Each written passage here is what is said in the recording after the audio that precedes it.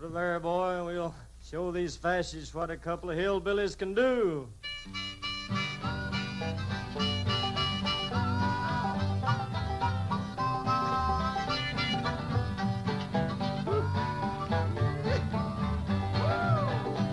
Well, I'm going to tell you, fascists, you may be surprised. People in this world are getting organized. Hello and welcome to the Fanfic podcast. I am your co-host, Sir Weirdington Esquire. Joining me, as always, is your host, Fi. Fi, can you remember what happened? What we did last week on this podcast? The Everfree Forest happened. That's what happened last week.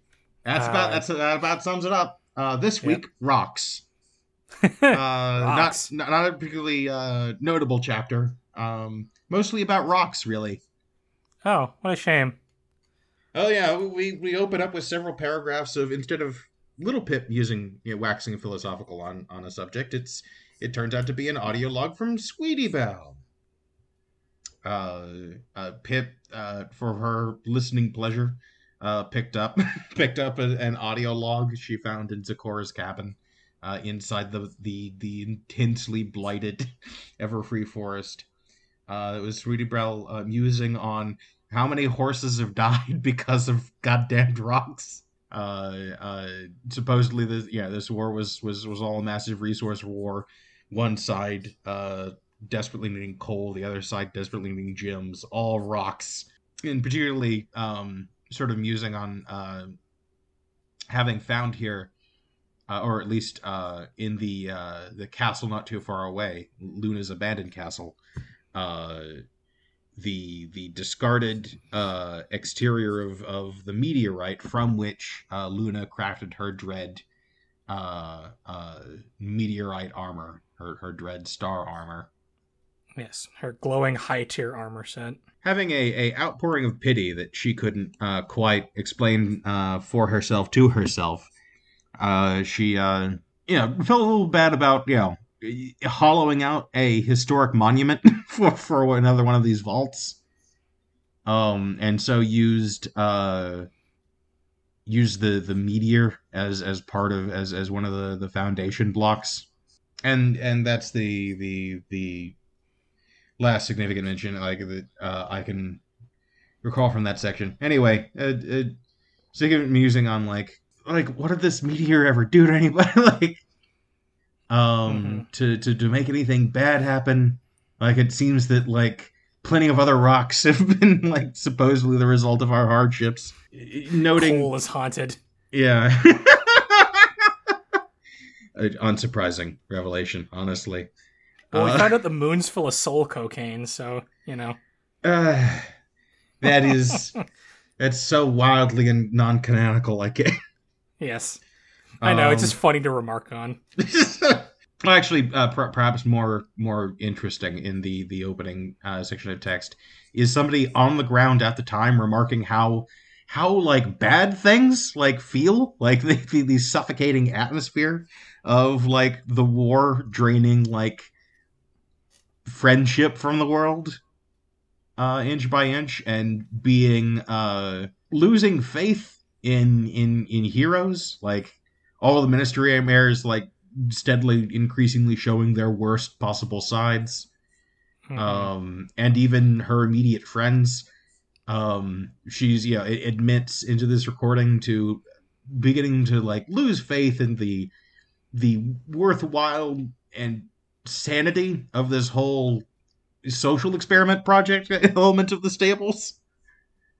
Going so far as to almost beg her contemporaries, Scootaloo and Applebloom. Yeah. Can we please make more of them controls? Can Vault 101, the one under the historic castle, also be a control, please?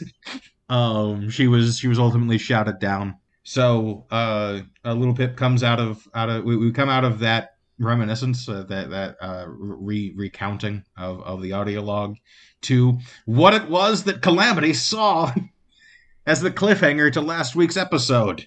Oh yeah, remember that, folks? We had a cliffhanger. The Overcast.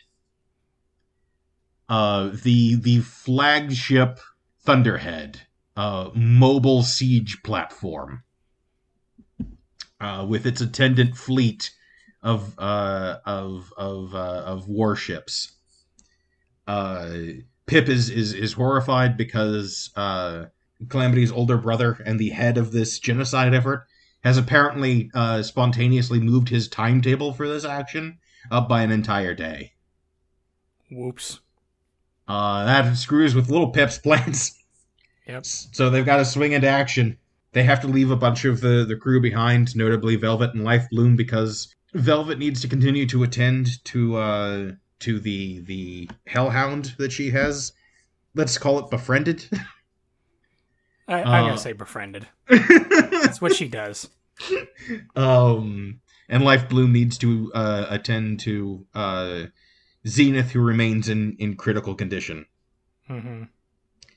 She got real jacked up. But some good news and bad news. Good news. The party realizes through Reggie the Griffin's observation that Fluttershy isn't going to burn in the immediate future, in spite of the entire forest being lit on fire, because the fire isn't doing any harm to trees. Which leads us to the bad news. The fire is implausibly not doing any harm to trees. Meaning Red Eye's bypass spell technology is complete and in full implementation. Yes. What a wacky thing to use that for, by the way. Well, the bastard needs his lumber Yes, to build his grand future. I mean, it's a shockingly more put together plan than you typically get from supervillains. Like, typically it's going to be like, well, the bison dollar will be worth X amount of, it's usually an incredibly infeasible thing, but it's like, no, we need wood to build the future. You know, it's got a lot of wood, the Everfree Forest. You know, it's also full of the Everfree Forest, a lot of things that aren't wood. So I invented the flamethrower equivalent of a scalpel. In order there's quick discussion of, okay, how are we going to get there now? Like, how are we going to overrun the Overcast, the Enclave assault on Red Eye's Cathedral, on Red Eye's home base? And Little Pip, ever the innovator, says, well, we'll just ride it. We'll just hitch a ride. One problem, this plan requires at least two of them consistently invisible at all times.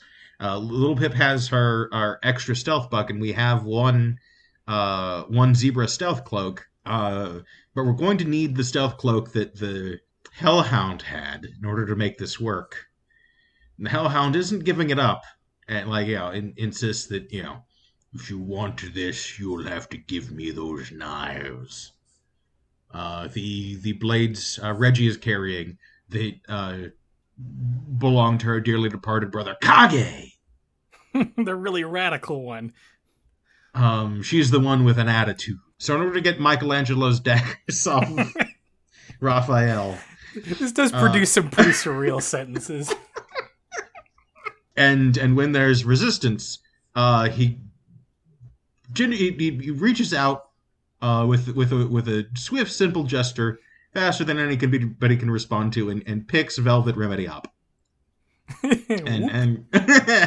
and puts a claw to her face, to increase his bargaining position. One cloak and one horse in exchange for the knives. And there's one tiny horse. Everyone freaks out, points their guns at him.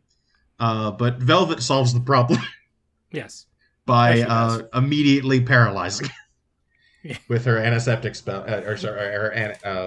Not antiseptic, but you picked the wrong adorable toy doctor horse. She comes with her stun gun, ray gun, and kung fu action grip.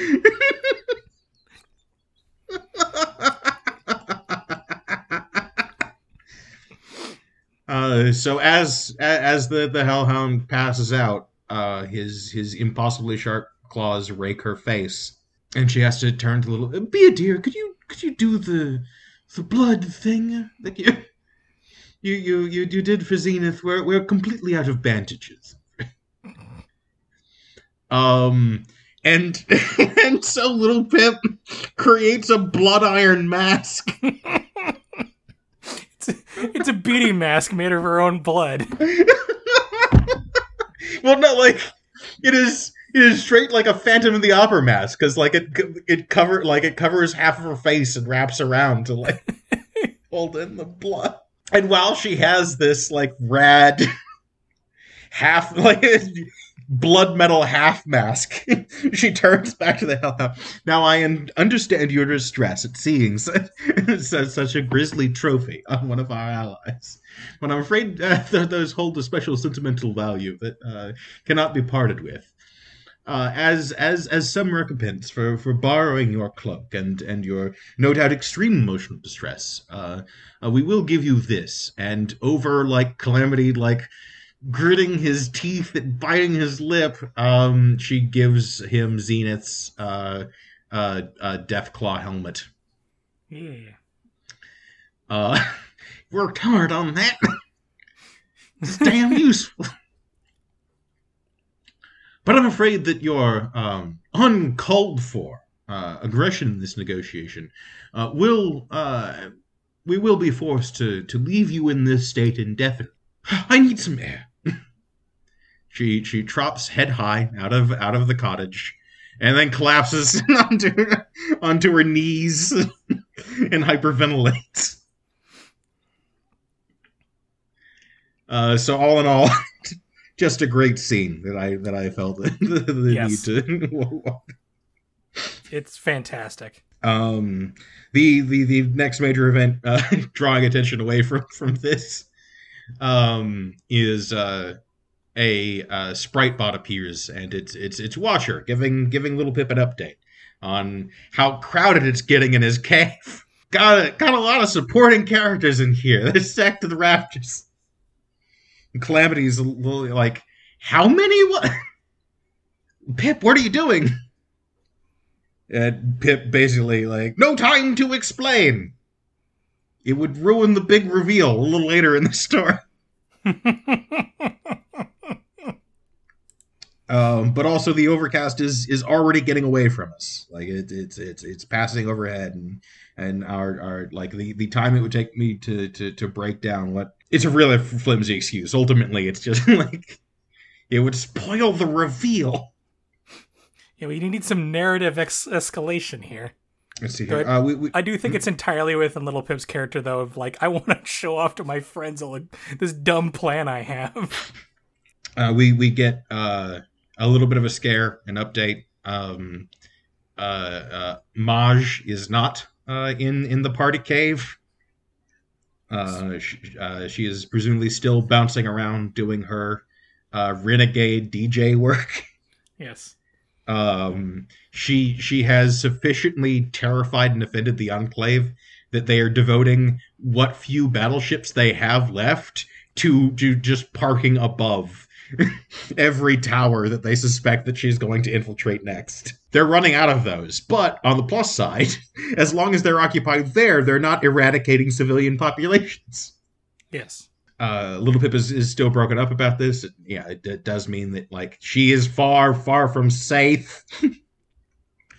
Life Bloom comes by to try to give her some reassurance, and Little Pip basically tries to distract from anything that he might have said by asking, "How did you two meet?" Life Bloom has to like his teeth and sort of recount that he was assigned to her when she initially came to the tower. The elders of the Twilight Sparkle Historical Society deemed him the most appropriate person to console and work with her, given that they are both the gays. you both have the gay, right? It's enough to form a connection. I can only imagine, given how nerdy we've painted the Twilight Sparkle fan club, how awkward that conversation must be. It's like, hey, Life Bloom, you're queer, right? You'll have so much in common. And I can only imagine he was like, had to put down painting some Warhammer figurine, and he's like, fine, I guess I'll do this.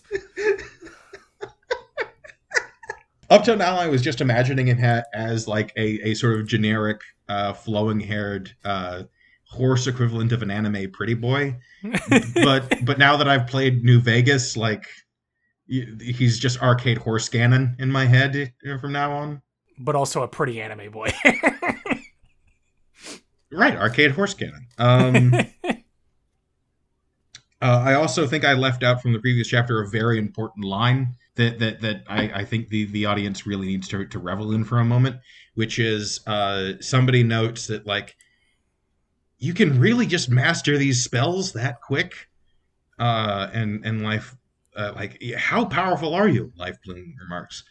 No, I if I have a special ability, it's learning. Like, I'm versatile, but I'm nowhere near as powerful as someone like Little Pip. Little Pip can't comprehend that compliment, but everybody else just sort of nods. Yes. She's lifted an entire lake before. Yeah. But Pip is very much one of those characters. It's like, well, anyone else could do it if they tried. No, they could not. You sure? So our party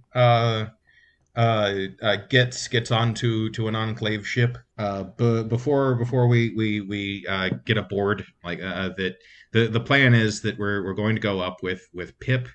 Sorry, Calamity and Reggie covered in stealth cloaks, and Pip activating her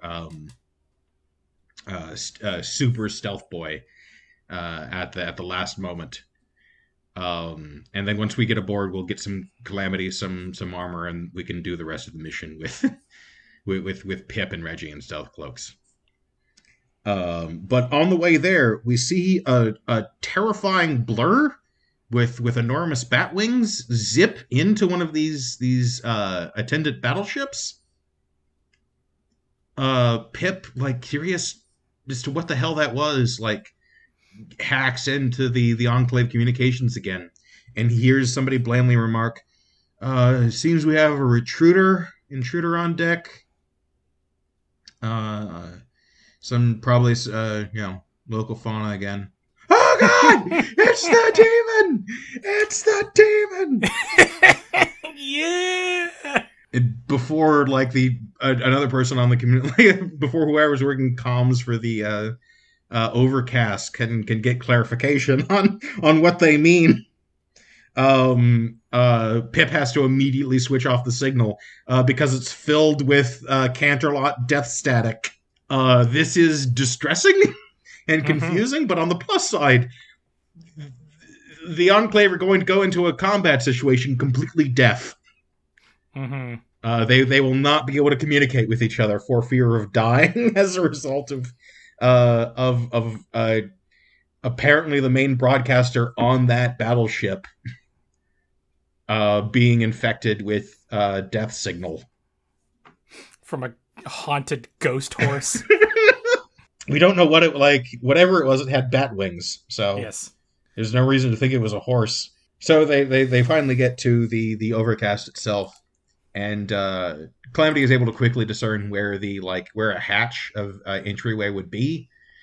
Problem: made a cloud. Yeah. Pip can't hack it. Pip can't pick this lock. Can't hack them clouds. But Reggie could. and both of them are aghast that somebody else was able to pick a lock. And Reggie thinks they're dumb for thinking that they're the only ones capable of picking locks. I mean, in fairness, this is the first contrary evidence to that idea. And quickly find like plenty of power armor to take, but they would have to create some dead bodies.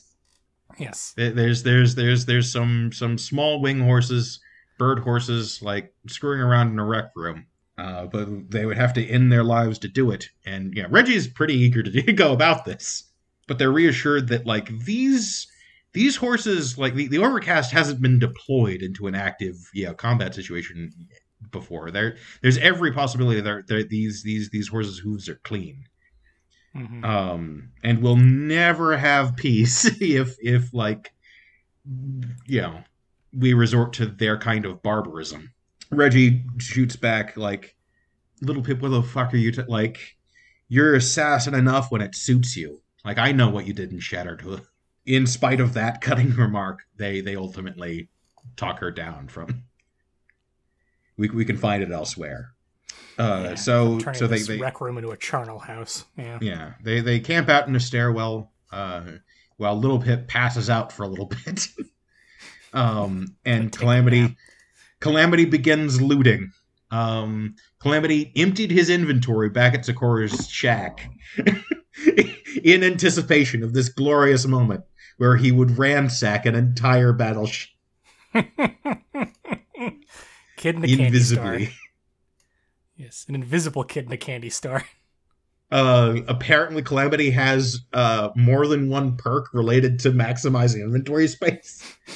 Because before they left, Pip noted that like it's impossible that this amount of like cans of turpentine and pieces of scrap metal could possibly fit in there. I've said it before. He's the crafting character, so he just has all the random materials just in his inventory. And he uses this many pieces of string.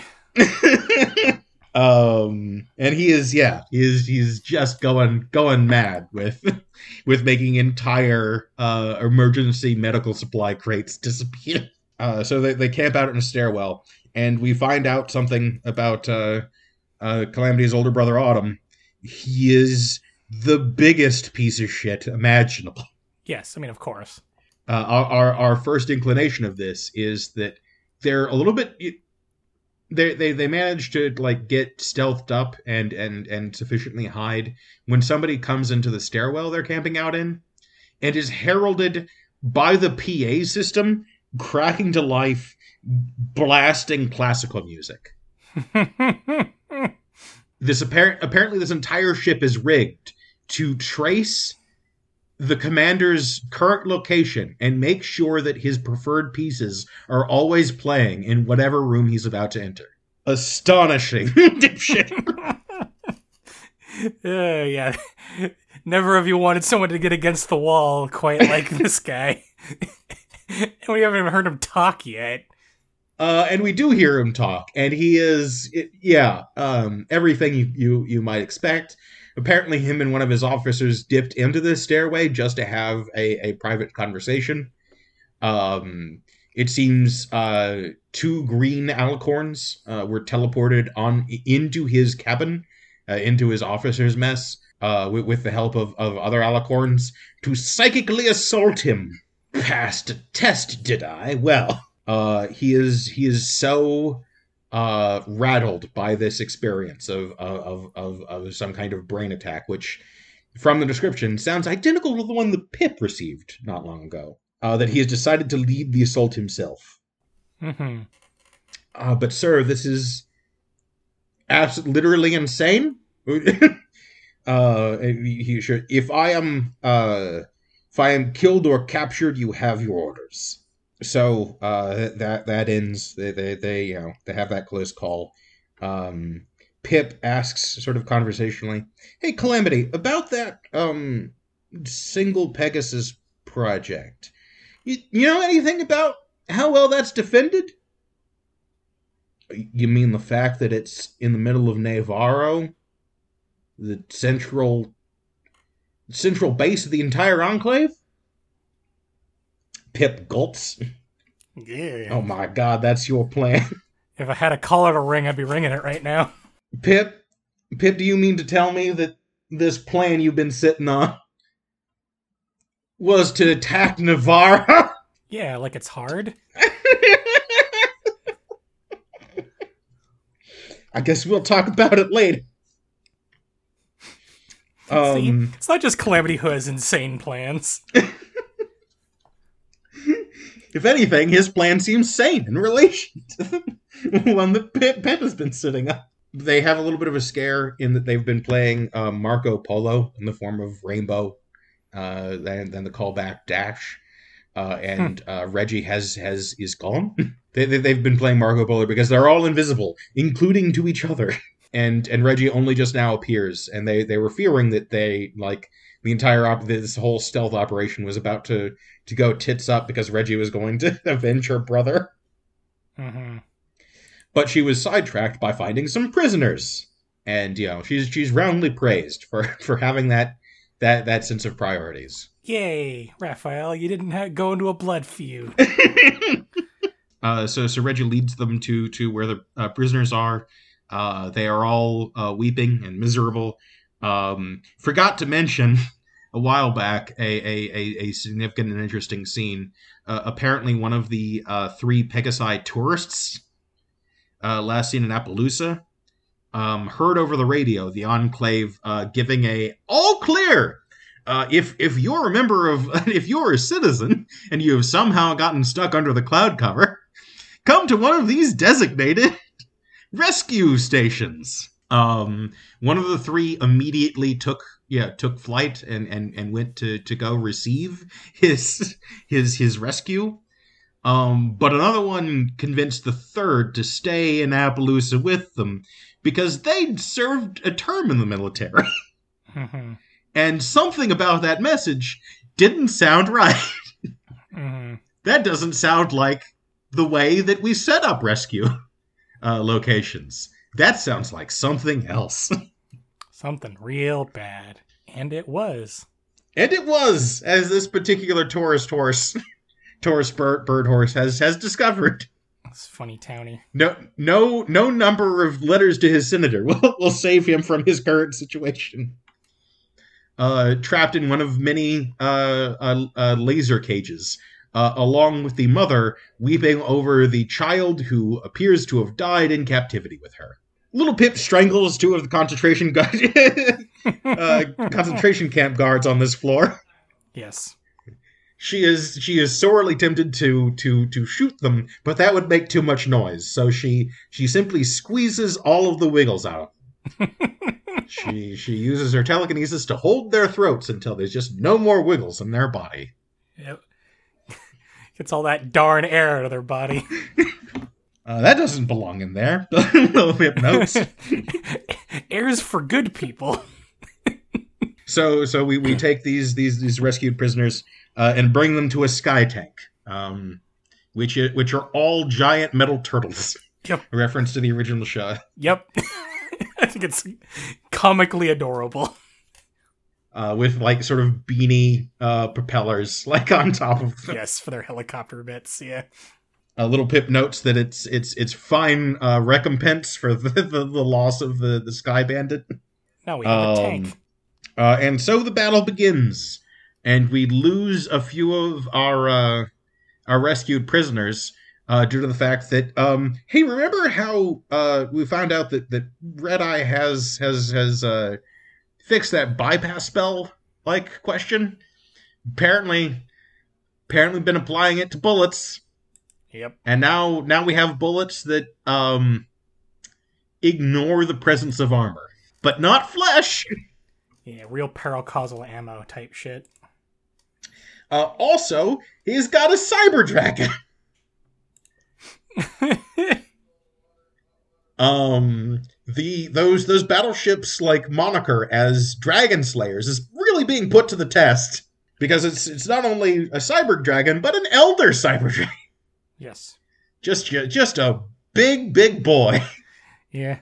It just comes to question, where has he been keeping this thing? Apparently here. In anticipation of this day, presumably. Yes. So we sneak into the building proper and find out that man, Red Eye's been really hard at work maintaining that Unity cult business. Mm-hmm. It's on everyone's lips. This whole building is a cathedral to the concept. The let's all get mutated. Yeah, it's the thing from Fallout 1. So like even post the death of the goddess, like he's reinventing canon. He is explicitly telling the followers of this faith and converting them toward, like steering them toward a belief that God is dead. I killed her. Now I'm God. Worship me. Niji's a bitch. And we get a sort of an incidental, horrifyingly, they've apparently long since salvaged a bunch of stained glass windows from Canterlot. Mm-hmm. One of them depicting Discord, and the inexplicable presence of bottle caps and bullets in random desk drawers. One theory for like what became of Discord is that he squeezed himself out of his statue before the destruction, or maybe as a result of waking up in the in the bombs falling, and has been just capering around the wasteland, filling drawers with money and bullets. Yeah. This is that stupid Because what thing. could possibly create more discord? I didn't even realize this was something that PH like ripped off and ruined. That's actually really funny to me, because that was the explanation behind the hoof, but also that if you remember, and I don't know why anyone would, but I do. The reason why wasn't because Discord was ferrying away stuff. It was because half of everything in Equestria was made of his blood that you could be used to just turn into whatever it needed to be, but it had ambient chaotic effects. And I'm only going into a lot of detail about this because it's the stupidest, most inane explanation, as opposed to, I don't know, maybe Discord just fucks with people. Yeah. I mean, like, what, like, that's already chaos-inducing enough on its own. Yeah. What could create more devastation and confusion than an ambient supply of guns and bullets? With that sort of aside out of the way, we get a brief interruption reminding us of lion and mouse. Yes. Of moose and squirrel. Yes. The best. Because we get a very brief interrupted broadcast from Maj, who seems to be trying to, warn people out there that, weather above the Everfree Forest is going to get real violent real shortly. But before we can get in any details on that subject, the broadcast is cut out by a renewed bombardment. Specifically one of those warships crashing into this cathedral. So the party hurries down into the lower levels. And almost immediately, thankfully, the whole party is mostly invisible at this point, because we hear strains of classical music blare over the speakers, just above the party as they're descending. And Red Eye's smug voice saying, "I'm given to understand that this is one of your favorites, Admiral." Welcome. Oh no, both of them are in the same room. Fucking. So far, they're in the same building. God. Red Eye is. The amount of smug that's in that cathedral could just weigh down the entire fucking room into a black hole. They're having a smug off, and so far Red Eye's winning. Yes. Well, because he's had to have his smugness tested against the brutality of the wasteland. Yes. Whereas Autumn's has been sheltered and cultivated, relative peace and safety. Getting further on,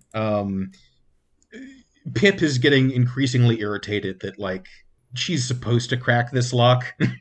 The terminal password she cracks is Unity. And aside from, getting the, blase unlock door feature, she also gets some terminal logs.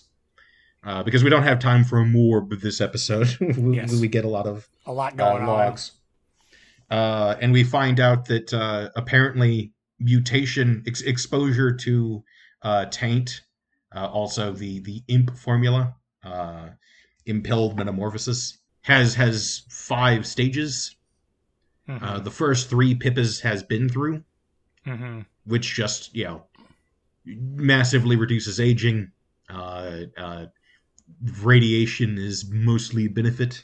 Thankfully, we know for certain she hasn't gone into stage 4, because stage 4 is where you begin to go insane, because your nervous system is pulled apart and reconstructed in unusual ways in anticipation for having both wings and a horn, even if you didn't have those things previously. Little Pip's turned into a body horror princess. Yay! And stage 5 is the final leg of the transformation, but this research scientist, one Dr. Glue, who's apparently tortured 29 other horses to death trying to figure this out. I love how innocuous that name is, but it really is like Dr. Slaughter. Yes. Dr. Warcrime. Yes. Dr. Evil. Oh, I forgot to note, we do literally meet Dr. Slaughter. That is his absolute name. I know. On an earlier floor. Well, it's just not in my notes, so it bears... He was like a weird, like, cyborg, like, machine monster. Yeah, he's completely reduced. He's replaced the entire lower half of his body with, like, imagine a centaur. Now imagine the horse part was the part on top. Now imagine the part that it's on bottom is a robot. That's sort of what we're dealing with here. He's the top of a horse sticking out of a UFO with a bunch of robot appendages. Horrifying set piece, but largely isn't necessarily relevant. It's just like, hey, this place was where a lot of cybernetics comes from, and that's why Red Eye has a robo eye. Yeah, and he also explains the cyber dragon.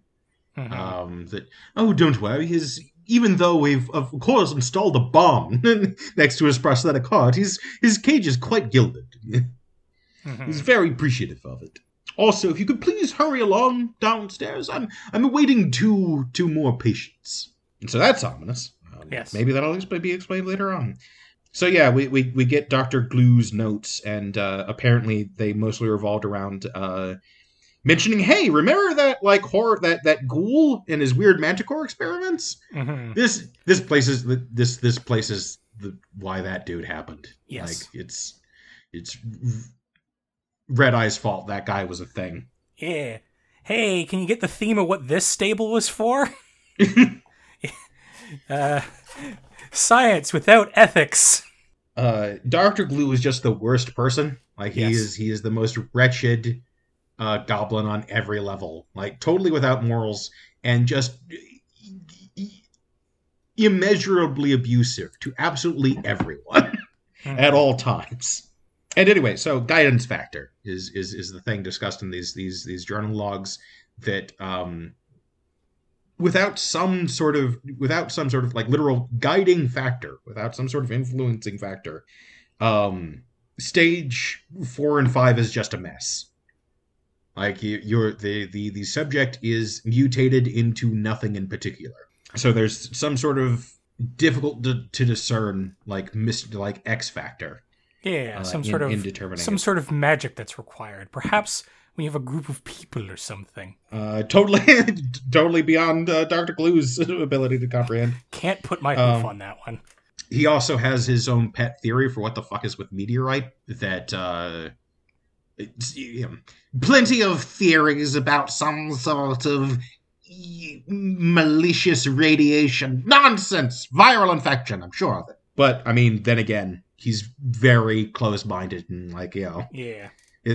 That explanation makes sense to him, given that, like, well, of course, it would be, like, that would put it within my field of expertise. Therefore, also, the only reasonable solution. Also, this isn't like fucking PH, and theories actually can just be theories and not just confirmed things for the future. We move on, and we meet Dr. Glue in the awful horse flesh.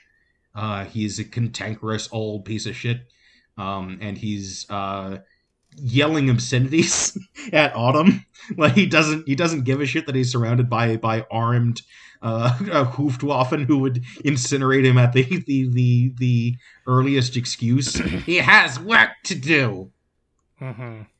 You're getting in the way of my researches. He is ultimately eradicated by Autumn's space gun. Yep. He has his own space laser, not unlike the one that Homage had. So yeah, we continue down. Pip is the first into the final chamber Red Eye's Ascension Chamber, which appears to be a specially constructed, shiny new project, which Pip very quickly looks around and identifies. Oh, this is meant to like artificially and cleanly recreate the accident that produced the goddess. Mm-hmm. They have through laborious research turned an accident into an intentional. And there is a cage full of drugged out, unconscious unicorns. Yes. Pip tries to examine it to liberate them, and finds that yes, okay, naturally the lock is on the bottom. Mm-hmm. The second she unpicks this, all of them are going to be dumped out, and also they're all wearing very thick collars. All according to Keikaku. Little Pip, do you desire some cake? God, never I love Red Eye because you just want him to fucking eat it. Like you just want him to die because he's always a step ahead of Pip, and that's so frustrating. Yes. It gets comically insufferable in this section. Autumn bursts into the room and begins Betlio. Ah, yes, so I see that you intend... an interesting thing about Autumn, he has trained away his familial accent. Mm-hmm. Calamity, Pride, and Windshear all share the same twang. Yes. But Autumn has for worked it out of his speech. Yes. He now has a supervillain monologue worth of English in him. And so he bellows at Red Eye, who has used his stealth buck to become invisible. Like, oh, did you think that you were going to, force me to take a swim with you, Red Eye? And he elegantly flaps his wings to indicate that no such thing can likely happen. Oh, why, yes, that is precisely my intention. And then the EMP grenade goes off. Yes. Paralyzing him. Turning his suit of fancy murder armor into a coffin.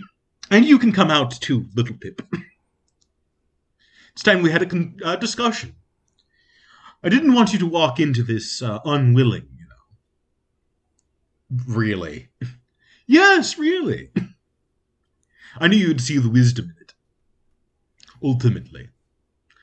So Pip, Red-Eyed lays out his grand kaikaku, the layers of his cake. Important translator note: Keikaku means plan. Cake means plan means kaikaku. Yes. You may be tempted to shoot me, and that's why literally taking off a heavy scarf that he's wearing to reveal a bomb collar.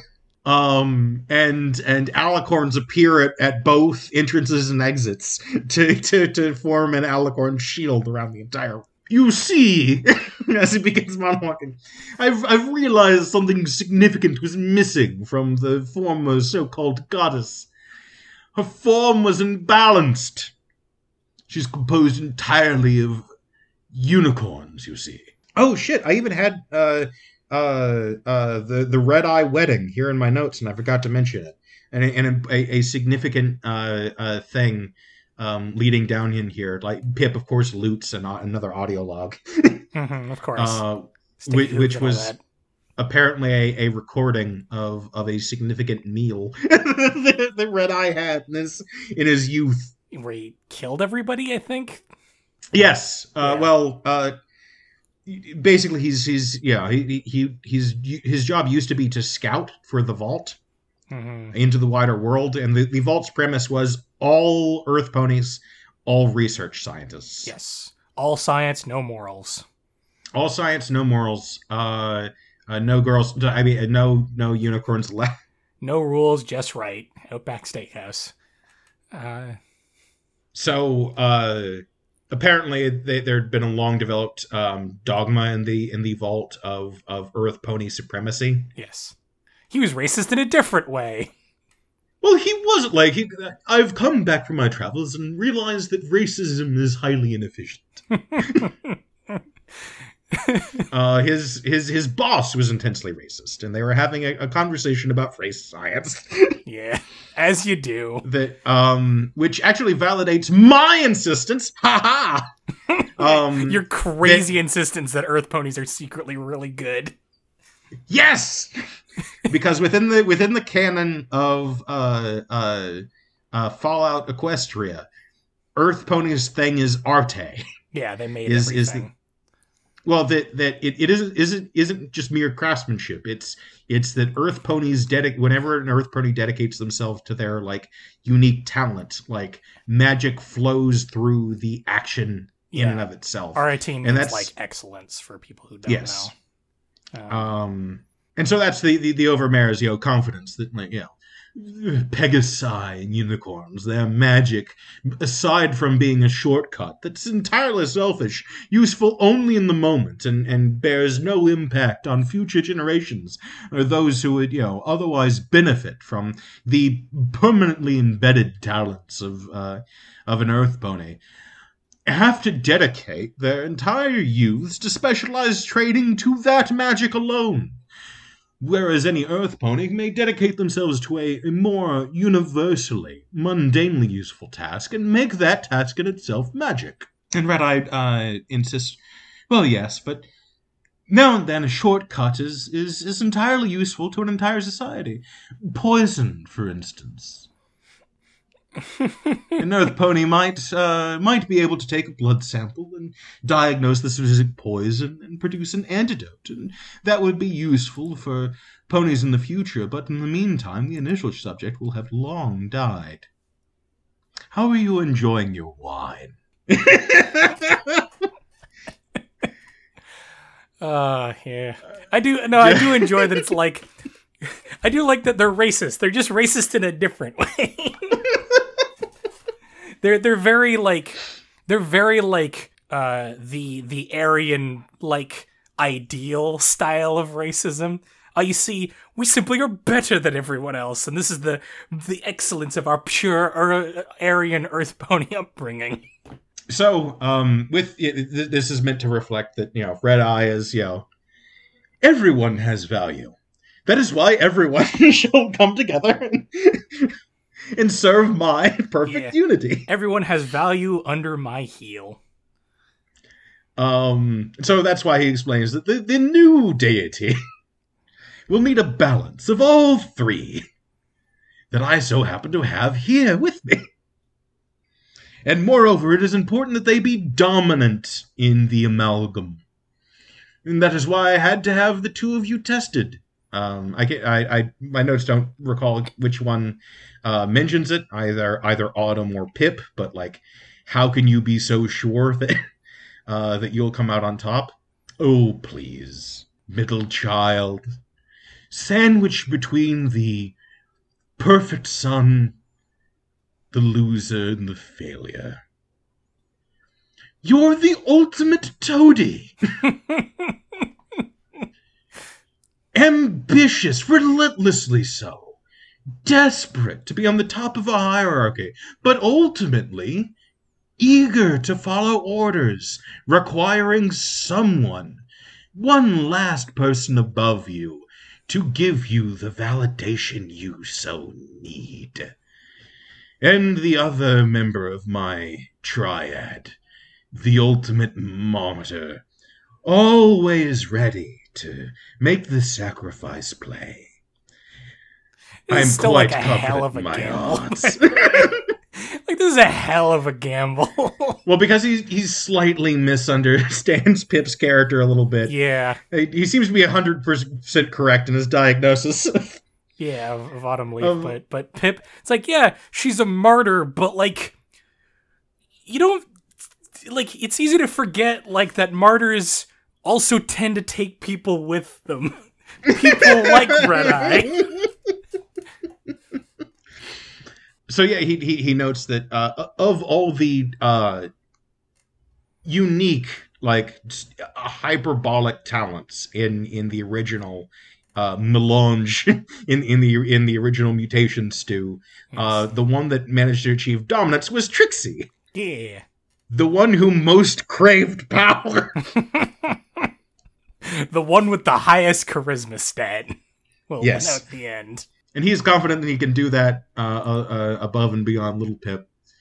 And ultimately, Red Eye decides to force her hand. Like, here's the thing. Ultimately, if not you, I have 21 others right there. Any one of which may well do the trick. And do you really want to be left out? Do you want there to be an unstoppable god and you have no say in it? I hardly think so. It's time to press the issue. And he jumps off of the catwalk into the goop. He's very consternated when he begins hovering back above the catwalk. His Little Pip floats him toward her. Yes. He remarks, "Would you believe that I actually failed to take this into account?" And he just sort of resorts to, "But why?" Just very funny to imagine him floating. Floating helplessly, cybernetic legs dangling, helplessly, limply in the air. It is a thing that definitely will leave a permanent mark on my brain. Hey, honestly, Somber, you useless asshole. This is how you invert. This is how you do it. There's definitely something very funny about haha, I'm gonna press the issue. About that. Yoink. Alright, let's just knock this off. I'm tired of this. Had a long day. And so he tries it, to appeal to her sense of reason. Now that he can't, this stalemate can't go on forever. Grow up, Little Pip. This is the only way to I love that he's trying to neg her in this moment. It's very funny.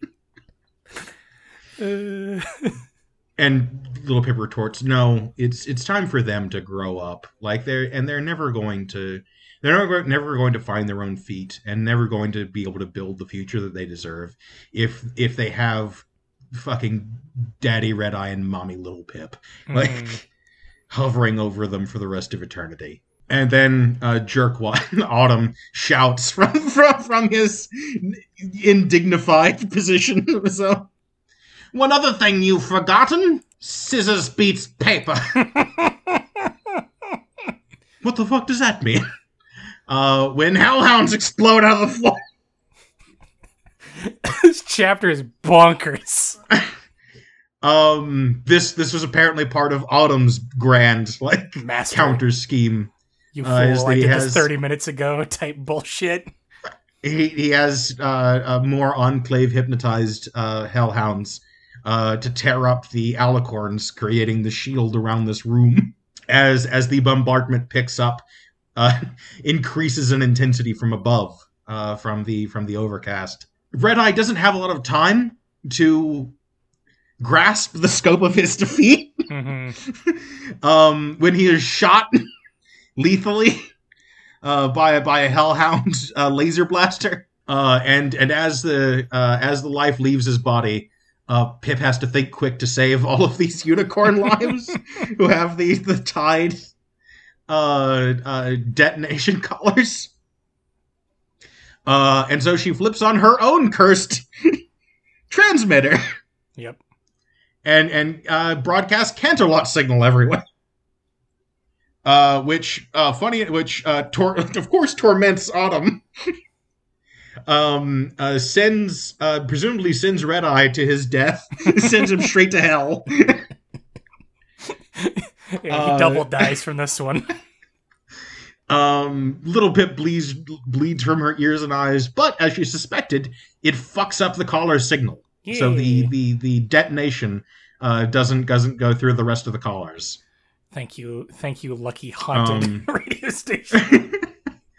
The hellhounds, this is sufficient to break them from their control, their trances. They rip off their helmets and scatter in all directions. And so Pip unlocks the cage and lets Red Eye take his bath that he wanted so bad. Yeah. unlocks the cage and telekinetically drifts all of the captured unicorns out the bottom of it to safety. Autumn, like, please save me. Please reboot my armor. I'm just a little guy and it's my birthday. Have your hellhounds do it. They're not ordered to. That's not part of their instruction. The ones that are still obeying anything at all. Please.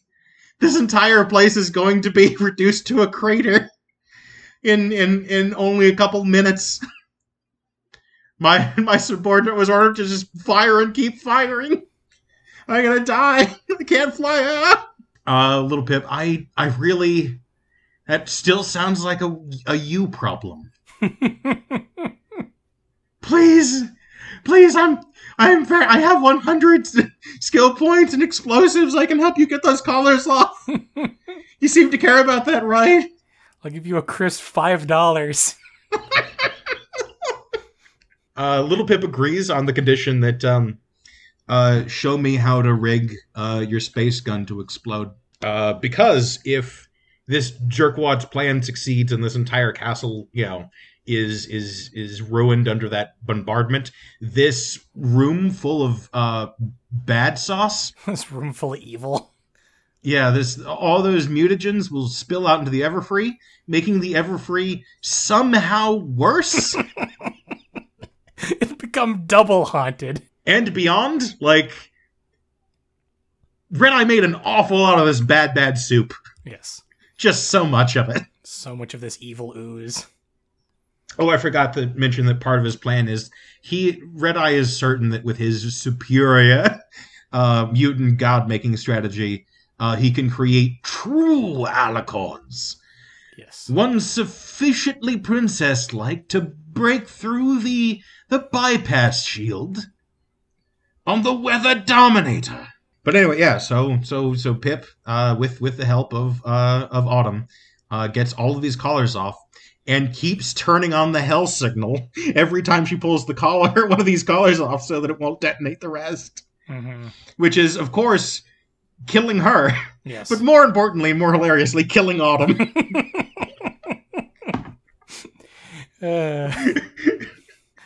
Told you about that whole martyr business.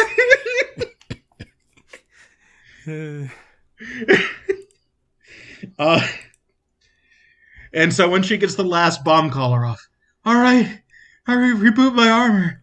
I did everything you asked. Little Pip nods, goes over to him, lifts his helmet so that she can see his eyes. Oh, they're exactly like Calamity's eyes. Well, save for the blood pooling up under them. And she pulls out little Macintosh and says, I have something to tell you. I'm not really a champion of honesty. Though I do know her. And I love her. Bang. Yeah! We've got a cheesy one-liner. The story has everything.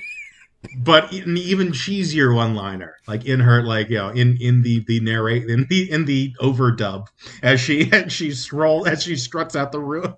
Well, not struts, but more, dark hero, like, to be fair, lumbers out with of the room. with all that Resonator business, she probably more staggered out.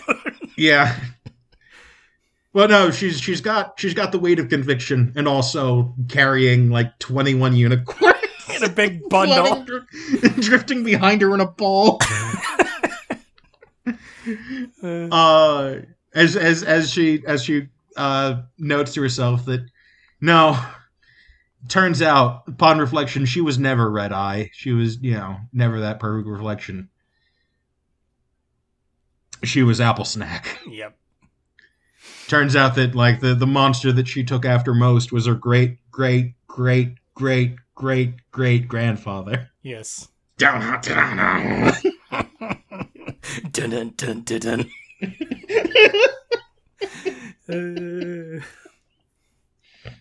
She walks out of an exploding building like a hero. Literally, the building explodes behind her, with unmaking that entire poison room as as the last of it is bombarded into nothing. And the group all like, watches this, and Little Pip turns on the radio to hear their internal broadcasts. Apparently, the affected ship had been taken out, so they felt confident turning their radios back on. But another one of the battleships is approaching for remerging with the Overcast at an unusual speed.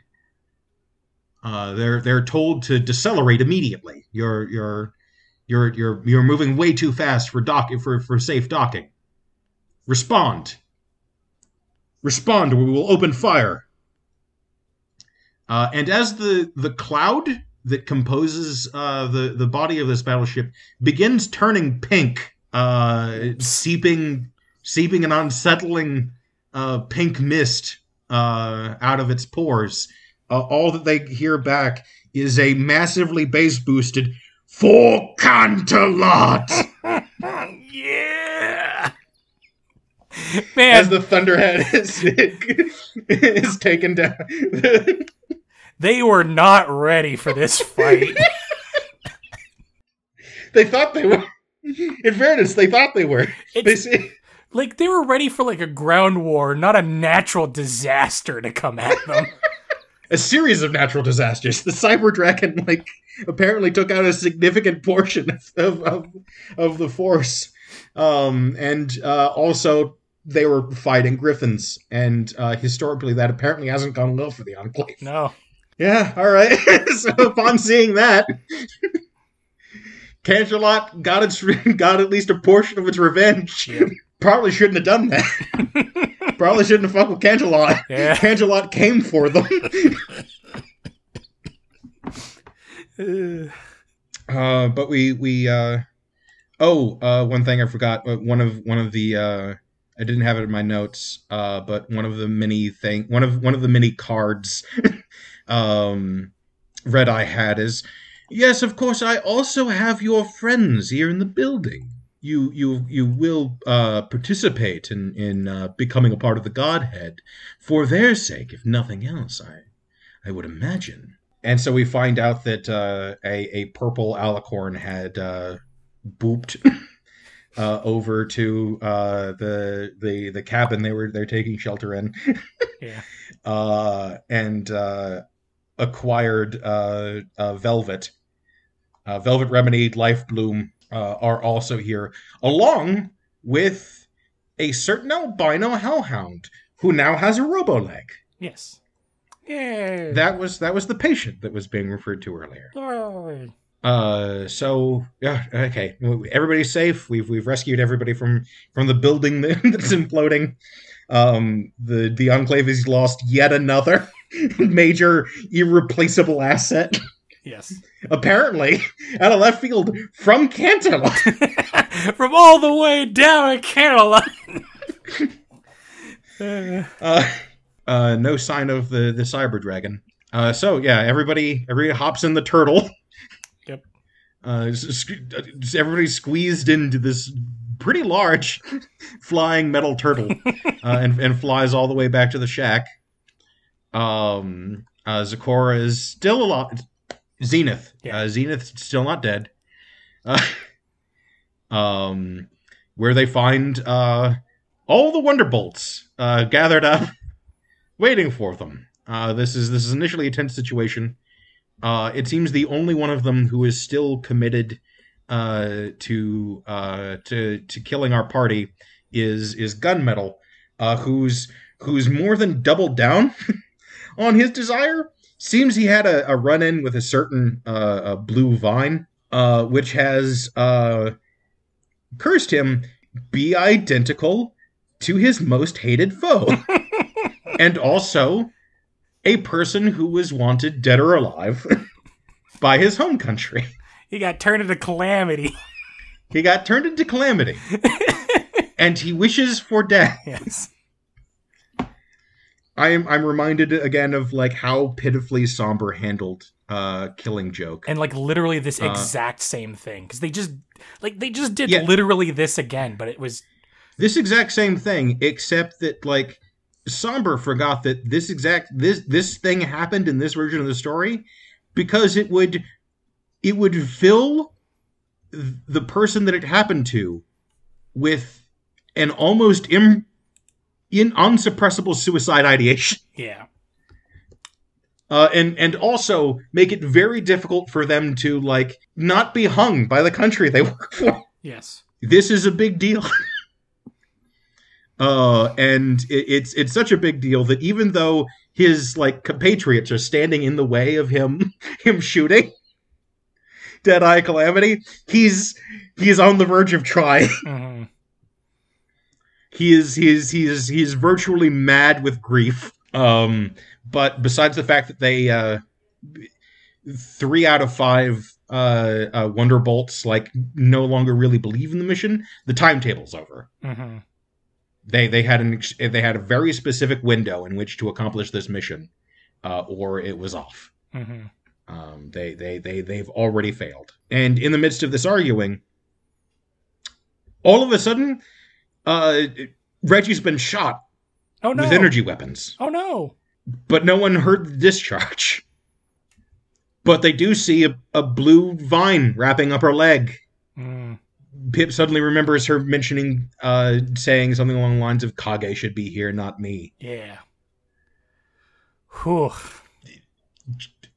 Great. Yeah. But, unlike with Kage, there are 2 medical professionals on the scene. Yeah. Maybe we'll be able to save her life. Calamity fires a shot, and as I guess a final, like, deeply maddening humiliation to Gunshot, Calamity disabled his guns with a bullet. He can't shoot him. His guns were shot. I can only, like, the words cannot express the psychic distress this horse must be under. He's not even the best Calamity. He's been turned into his worst enemy and still isn't as good. He is now become the number 2 Calamity.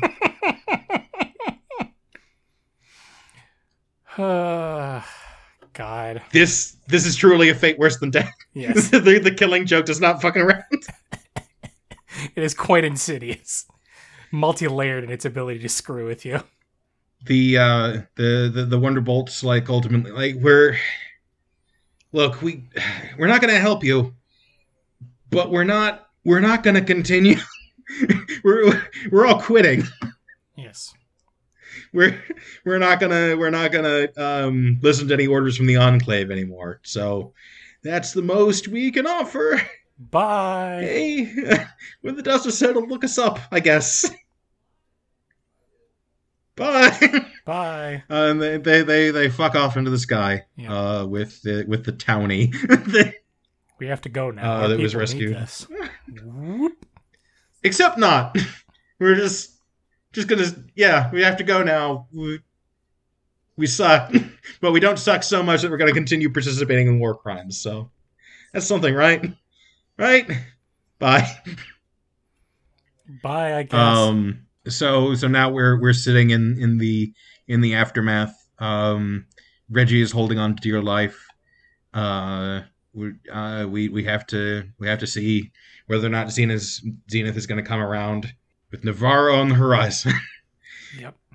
So we're almost to the end. All we've got to do is siege an impregnable fortress that's Yeah. in the sky. It's fine. Yeah, it's probably It's fine. It's fine. What is it compared to killing God? This is more like a hat trick than anything at this point. That's the end of our episode. Yeah, hell of an episode. Whew. Just a bunch of stuff about rocks. Yep. Not a particularly eventful one, but I hope you were entertained. Yes. And if you were entertained, you can find us at I'm at Thou Art Fi. I'm extremely not safe. But don't go there if you're at work, because it's not safe. Or a child. Keep that one in mind. Oh yeah, actually, please. Yeah, please. It is far too horny. And if you're not particularly horny, or at work, you can instead go to @WeirdingtonE. Or if you have any questions, comments, email us at weirdingtonesq@gmail.com. All that said, we've only got 2 more chapters meaningfully to go left. So, say it with me. Onward, to sunshine and rainbow!